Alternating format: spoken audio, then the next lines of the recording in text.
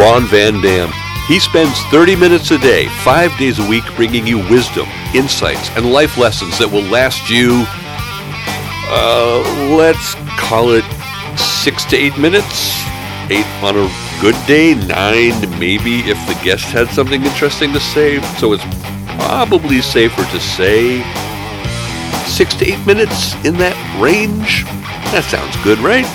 Okay. You are listening to The Ron Van Dam Show on New England Broadcasting. Good morning, good afternoon, good evening, good night. It's The Ron Van Dam Show. Come a little closer. Hold on tight. Things can get a bit weird if you like that sort of thing. Come on, don't be scared. Come a little bit closer to your speaker. Come on. No, not that close. Back up. Right there. That's the sweet spot.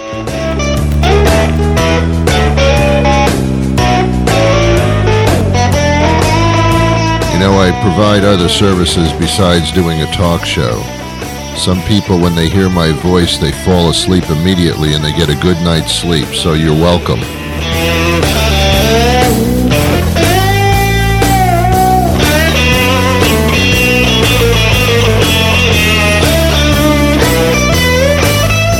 Welcome to the Self-Deprecating Humor Hour. I'm Ron Van Dam. This is the Ron Van Dam Show. As if you didn't know, you little, come over here, you come over here. Oh, look at the little puppy dog. Look at the cute little puppy dog. Who's the puppy dog? All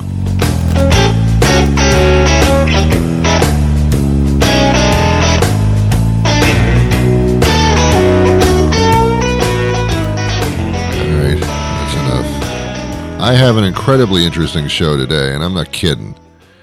You may have known through the over 2,500 of these things that I've done, including the other 30 years of broadcasting crap that I did, you may get the idea that politically I get very involved. And I try not to because I don't like to be too encompassed by one thing. But this year is an election year, which is so crucial.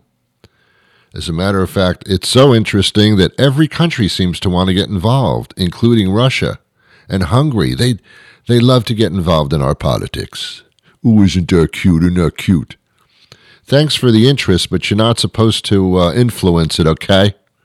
We influence other countries when they have their political stuff, but not like this. We make stuff up, and then we try to sell it to the American public, who I assume that it's a worldwide known fact that the American public is extremely gullible and will believe anything. And I don't have to give you an example of that. So, thank you, social media, for making my life a living hell as far as that's concerned. My guest today wrote a book that couldn't be more topical if he tried, couldn't be more topical if he had some kind of face cream. We're going to talk about, I don't even know. I am very concerned about this political year. I'm concerned about the November elections. As Mr. Shanahan, our announcer and creative person of the universe, has pointed out, most people, most Americans especially, have a very small memory span. If something horrible happens within about 2 months, all right, it was horrible, but I don't remember anymore. We don't take our lessons very well. Barack Obama used to say that was a teachable moment. You have to have that moment in order for it to be teachable. And we just cannot retain that information. I mean, when horrible things are said and we have examples of horrible things, by the time we get to about 3 weeks out, I don't remember that anymore. It wasn't that horrible as I recall. Yeah, it was. It was when you did recall. I don't know if it's the brain cells that are dying in everybody's heads in this country, but we just don't seem to get it. We cannot take anything and figure it out, apparently. I guess because people on the news and on talk shows such as this even, we tell you how to think. And no, we're throwing out suggestions, and you're supposed to make up your own mind. But that make up your own mind part of it, most people don't really do. They're either lazy or just brain dead to the point where, oh, he said it, so it must be true. I mean, even Trump for a while as president, he's in his speeches. Well, I've heard from a lot of people that, oh no, it doesn't work like that, Don. I've heard from a lot of people doesn't make it true. Especially if you know the people I know. Definitely doesn't make it true. Anyway, my guest today and I are going to talk about how there are dictators and there are not dictators, and what is this with the Conservative Party or the Republican Party, like all of a sudden embracing these dictators. It's the opposite of what it's supposed to be. The Constitution is rather clear in this regard. Yet, we seem to be, a lot of people, a lot of political large assets seem to go toward dictatorship. What would this country be like if it were like that? Because that's how we're leaning now. Some people are saying, it's not a bad idea for running a government. Okay, all right. What's the difference between a dictatorship and the mafia? Let's unpack that one today. So that's what the show is about. My guest will be joining us. It's a rather serious. It is a serious topic. I don't do these very often because I do run a comedy show. But every once in a while, man, you got to smell the coffee or the roses, whatever that phrase is. I have no idea what it is. I'm not sure. In any event, it's important. So let's go to that. As a matter of fact, forget the commercial today. Let's go right into it because this is a fairly serious topic, very serious topic. Let's say hello to our guest. Jacob Heilbrunn joins us now. He's an editor and an author, and he's joining us. Thanks for being with us, first of all, Jacob. Thank you. Jacob's written a very interesting book, and it's America Last, the Right Century-Long Romance with Foreign Dictators. And what could be more topical, I ask you? Jacob, do you see the future? I mean, how did you know that this would be an incredible topic at this point? It's long intrigued me that the American right has had its own history of fawning over right-wing dictators. I didn't really realize the extent of it until I started researching for this book. But the Trump phenomenon was what prompted me to dive into this subject.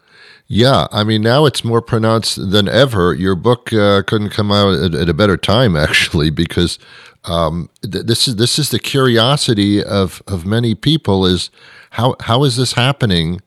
But I guess because you've looked into it for so long that this is not a new thing where American people of power and running for president, they get into this thing.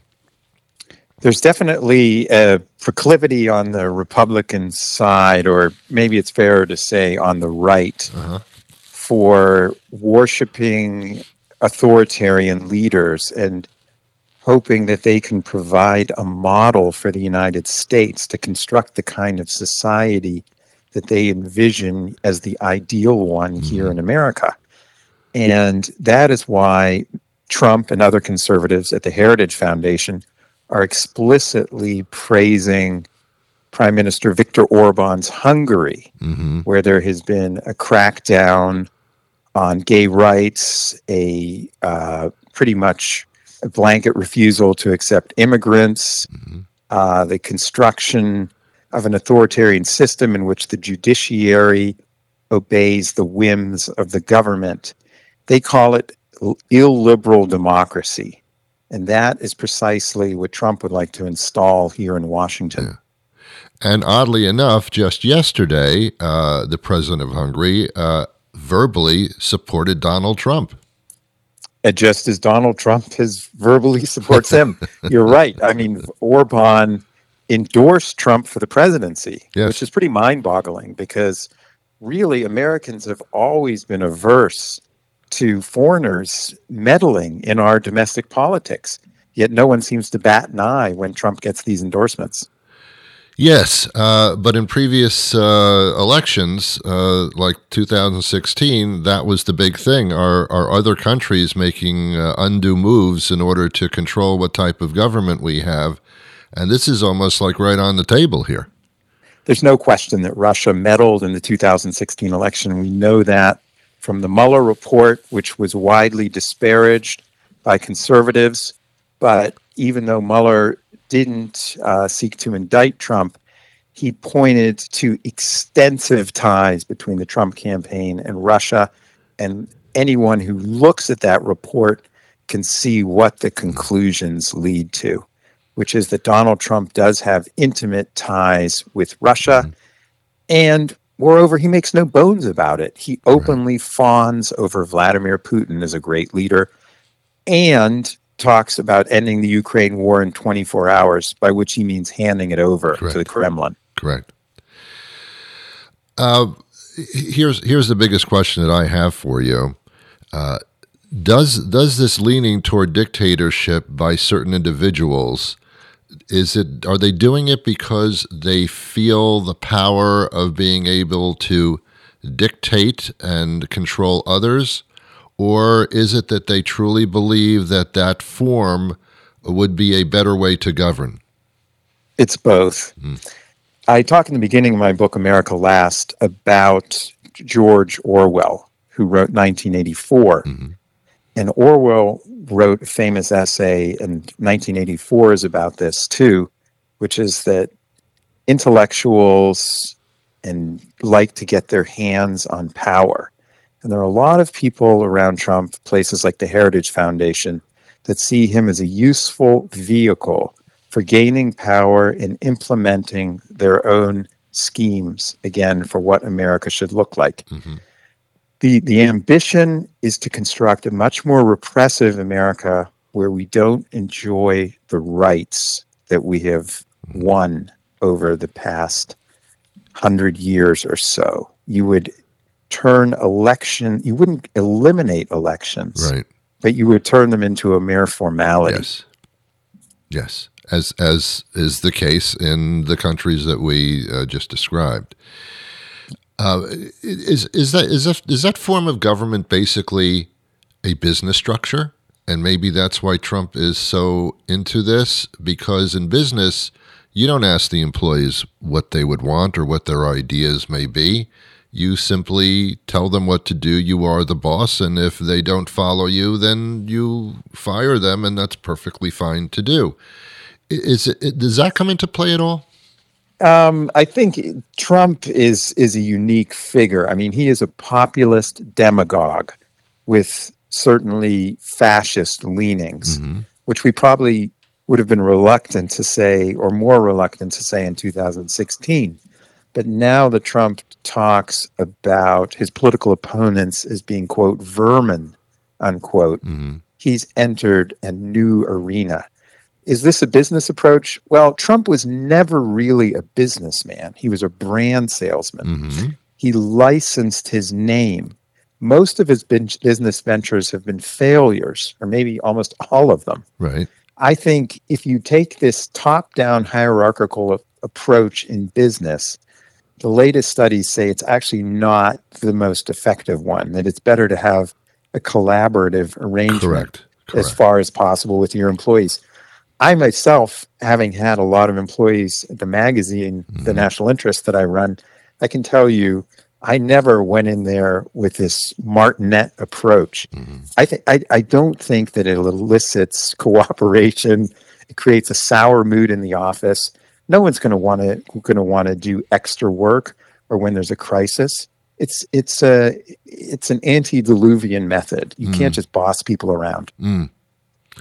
A lot of people liken dictatorships to the mafia, to a syndicate, where they rule by intimidation and fear, and it's effective.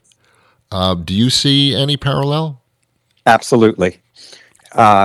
Lots of scholars will tell you that Putin is now running a mafia state. Correct. It's based on extortion, fear, and collaboration.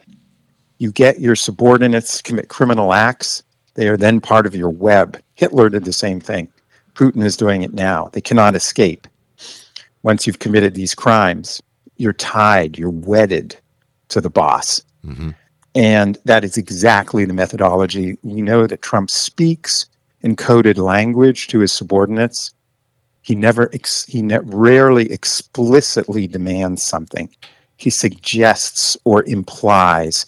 It is their job, as his former subordinate Michael Cohen noted, to execute his orders, to interpret them, and act as they believe he would like them to.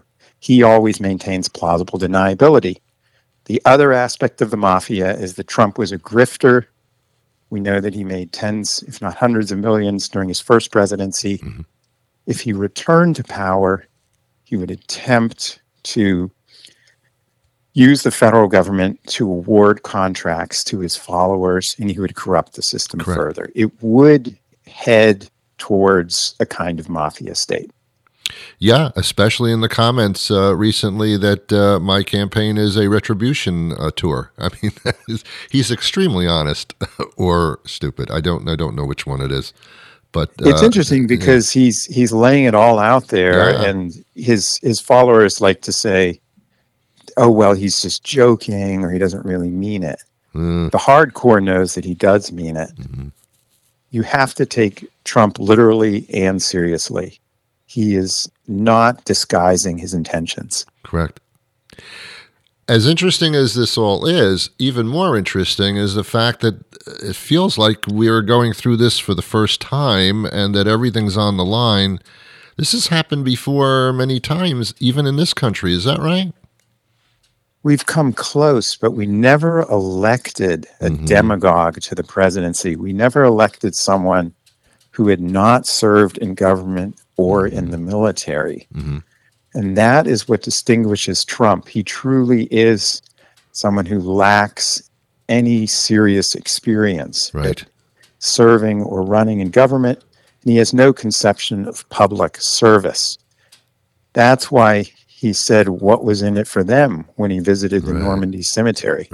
This is a man who, when he visited Pearl Harbor, according to his chief of staff, John Kelly, didn't even know what Pearl Harbor really was.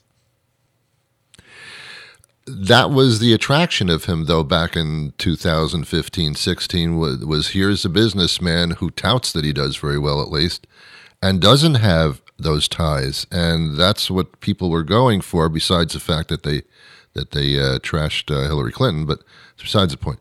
The result was, of course, chaos, which hit him during the COVID when he was unable to deal with it. And I think Trump had lost more jobs than any president since Herbert Hoover. There's no question about it. It wasn't even a revolving door. It was like, don't unpack your suitcase. It's unbelievable. What do you think, Jacob, is the reason that so many Americans, and I'm shocked by the numbers, actually feel that he is the proper choice, no matter who the opponent may be? Where does this is this a cult kind of facade? For the base, it has definitely turned into a cult. Trump has become a venerated figure. They worship at his shrine. I think Newt Gingrich had it right. He recently said, Trump doesn't have voters. He has followers. Yeah, certainly the case. Foreign policy is very scary because, I mean, what you do in this country is bad enough, but you can screw up the entire globe, apparently, here. And again, that type of dictatorship and control of everything lends it possibilities that we don't even want to think of.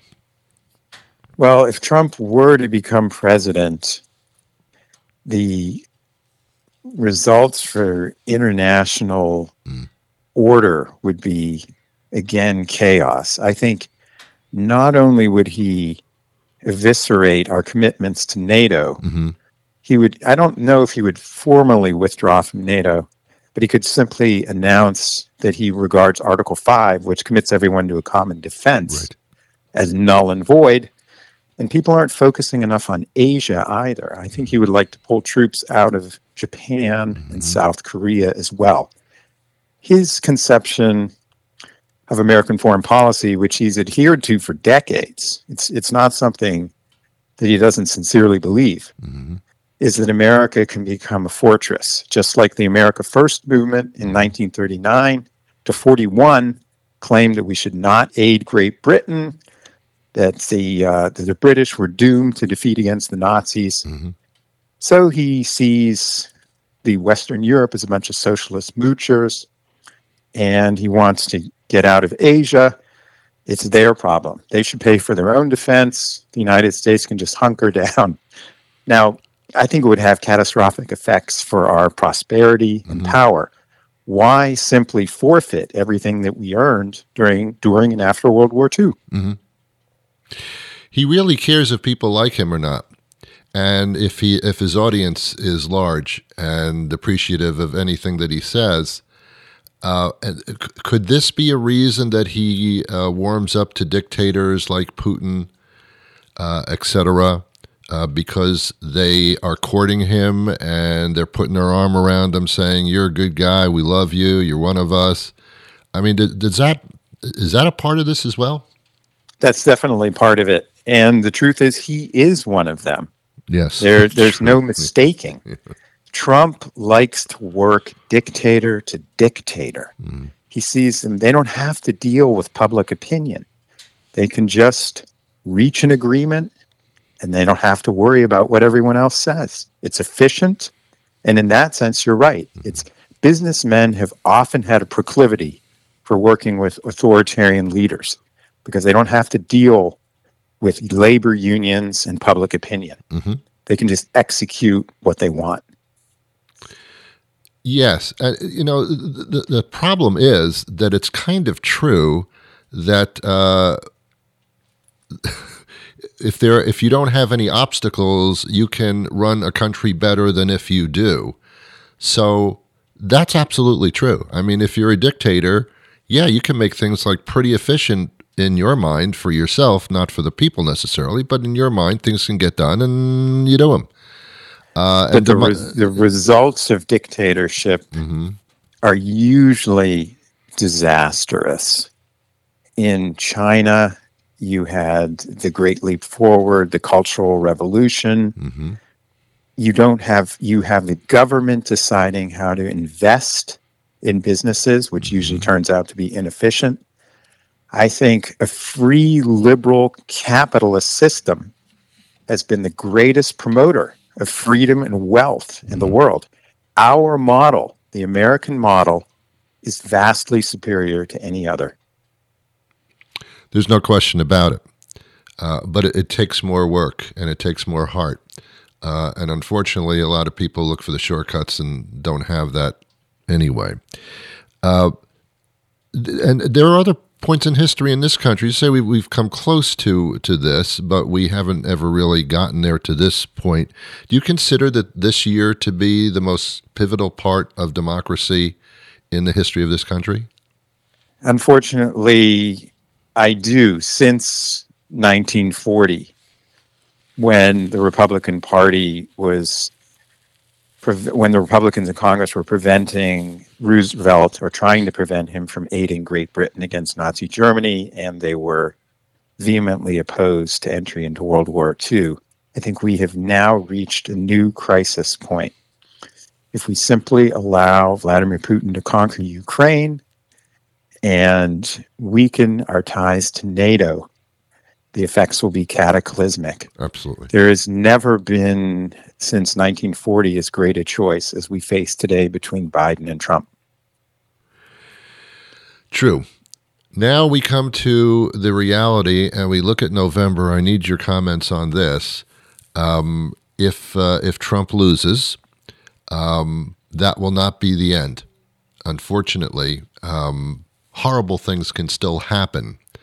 Do you see it that way as well, as far as here's a man who doesn't know how to say no or to take the word lose, didn't last time, would doubly not do it this time. Are we in for a ride here? Definitely, but the difference this time is that Joe Biden occupies the White House. So Trump will not be able, to rig the system the way he tried the last time. He doesn't have the governors. You have Democratic governors, Josh Shapiro in Pennsylvania, Gretchen Whitmer in Michigan. He's not going to be able to run it the way he did last time. What he might do is try to trigger violence, because if he manages to prolong these court cases, he's doomed if he loses the election. And he will panic. Yes, he will. In other third world countries, I wonder if this one is one or not, there are coups. And we even had a civil war, which I guess was the ultimate coup. That's a possibility as well. I don't think it's going to go that far. Good. Because we have economic we have the economy is actually doing quite well right now. We're not in the midst of a Great Depression. Right. Many of the people that stormed the Capitol on January 6th have been indicted and convicted. If Trump tries to arouse serious violence, I don't think he'll be successful. And the government will be able to quash any violent uprisings. In fact, I think it would backfire on the MAGA movement. I think at that point, people would wash their hands of it. The more interesting question, I think, is, will the next generation of Republicans continue to go down the Trump road? Josh Hawley, J.D. Vance. Has Trump created something or brought it back to life that is going to plague us for decades? Yeah, the old Pandora's box thing. Definitely. I mean, he has set out a blueprint for electoral success, and many Republicans are imitating him. Yes, true, and still growing. I was wrong on that. I thought that would dwindle, but it's grown, which is very interesting. But we're not close enough to the election to make any kind of predictions. So it's all up in the air. I mean, yeah, if Trump were to lose decisively to Biden, then I think a lot of air would go out of the MAGA balloon. Yes, indeed. And you don't know that until we get closer. This is all too far away, although Trump can say what he wishes and people can judge accordingly, and they do. The book is available at this point everywhere? It is. It's being released today, actually. Oh, okay. It's America Last, the Right's century-long romance with foreign dictators, and it is, and it's so topical that it's amazing. It's almost like you wrote the book a couple of weeks ago, but it just kind of came into into its own on its own, which is interesting. But you saw this coming for quite some time. The book is fascinating, and you really should pick it up. And I do say to my audience and anybody else that I come across, just open your eyes, get a feel for what's going on. Who is winning on the TV show The Bachelor is not the most important thing at this particular time. Jacob, is there some way that we can follow you? Definitely. Well, I'm on Twitter at Jacob Heilbrunn, and I'm also editor of the National Interest magazine, and we publish a lot of articles on these and other topics. It's you can find it easily at nationalinterest.org. Perfect. Well, that'll do it for me today. Thank you for listening. Some of you don't like it when I do shows like this, but man, you have to every once in a while just open your eyes a little bit. Okay. Look, I'll be back again tomorrow with a humorous program. But until that time arrives, ladies and gentlemen of the jury, stay awake, as I've said, and I wish you peace.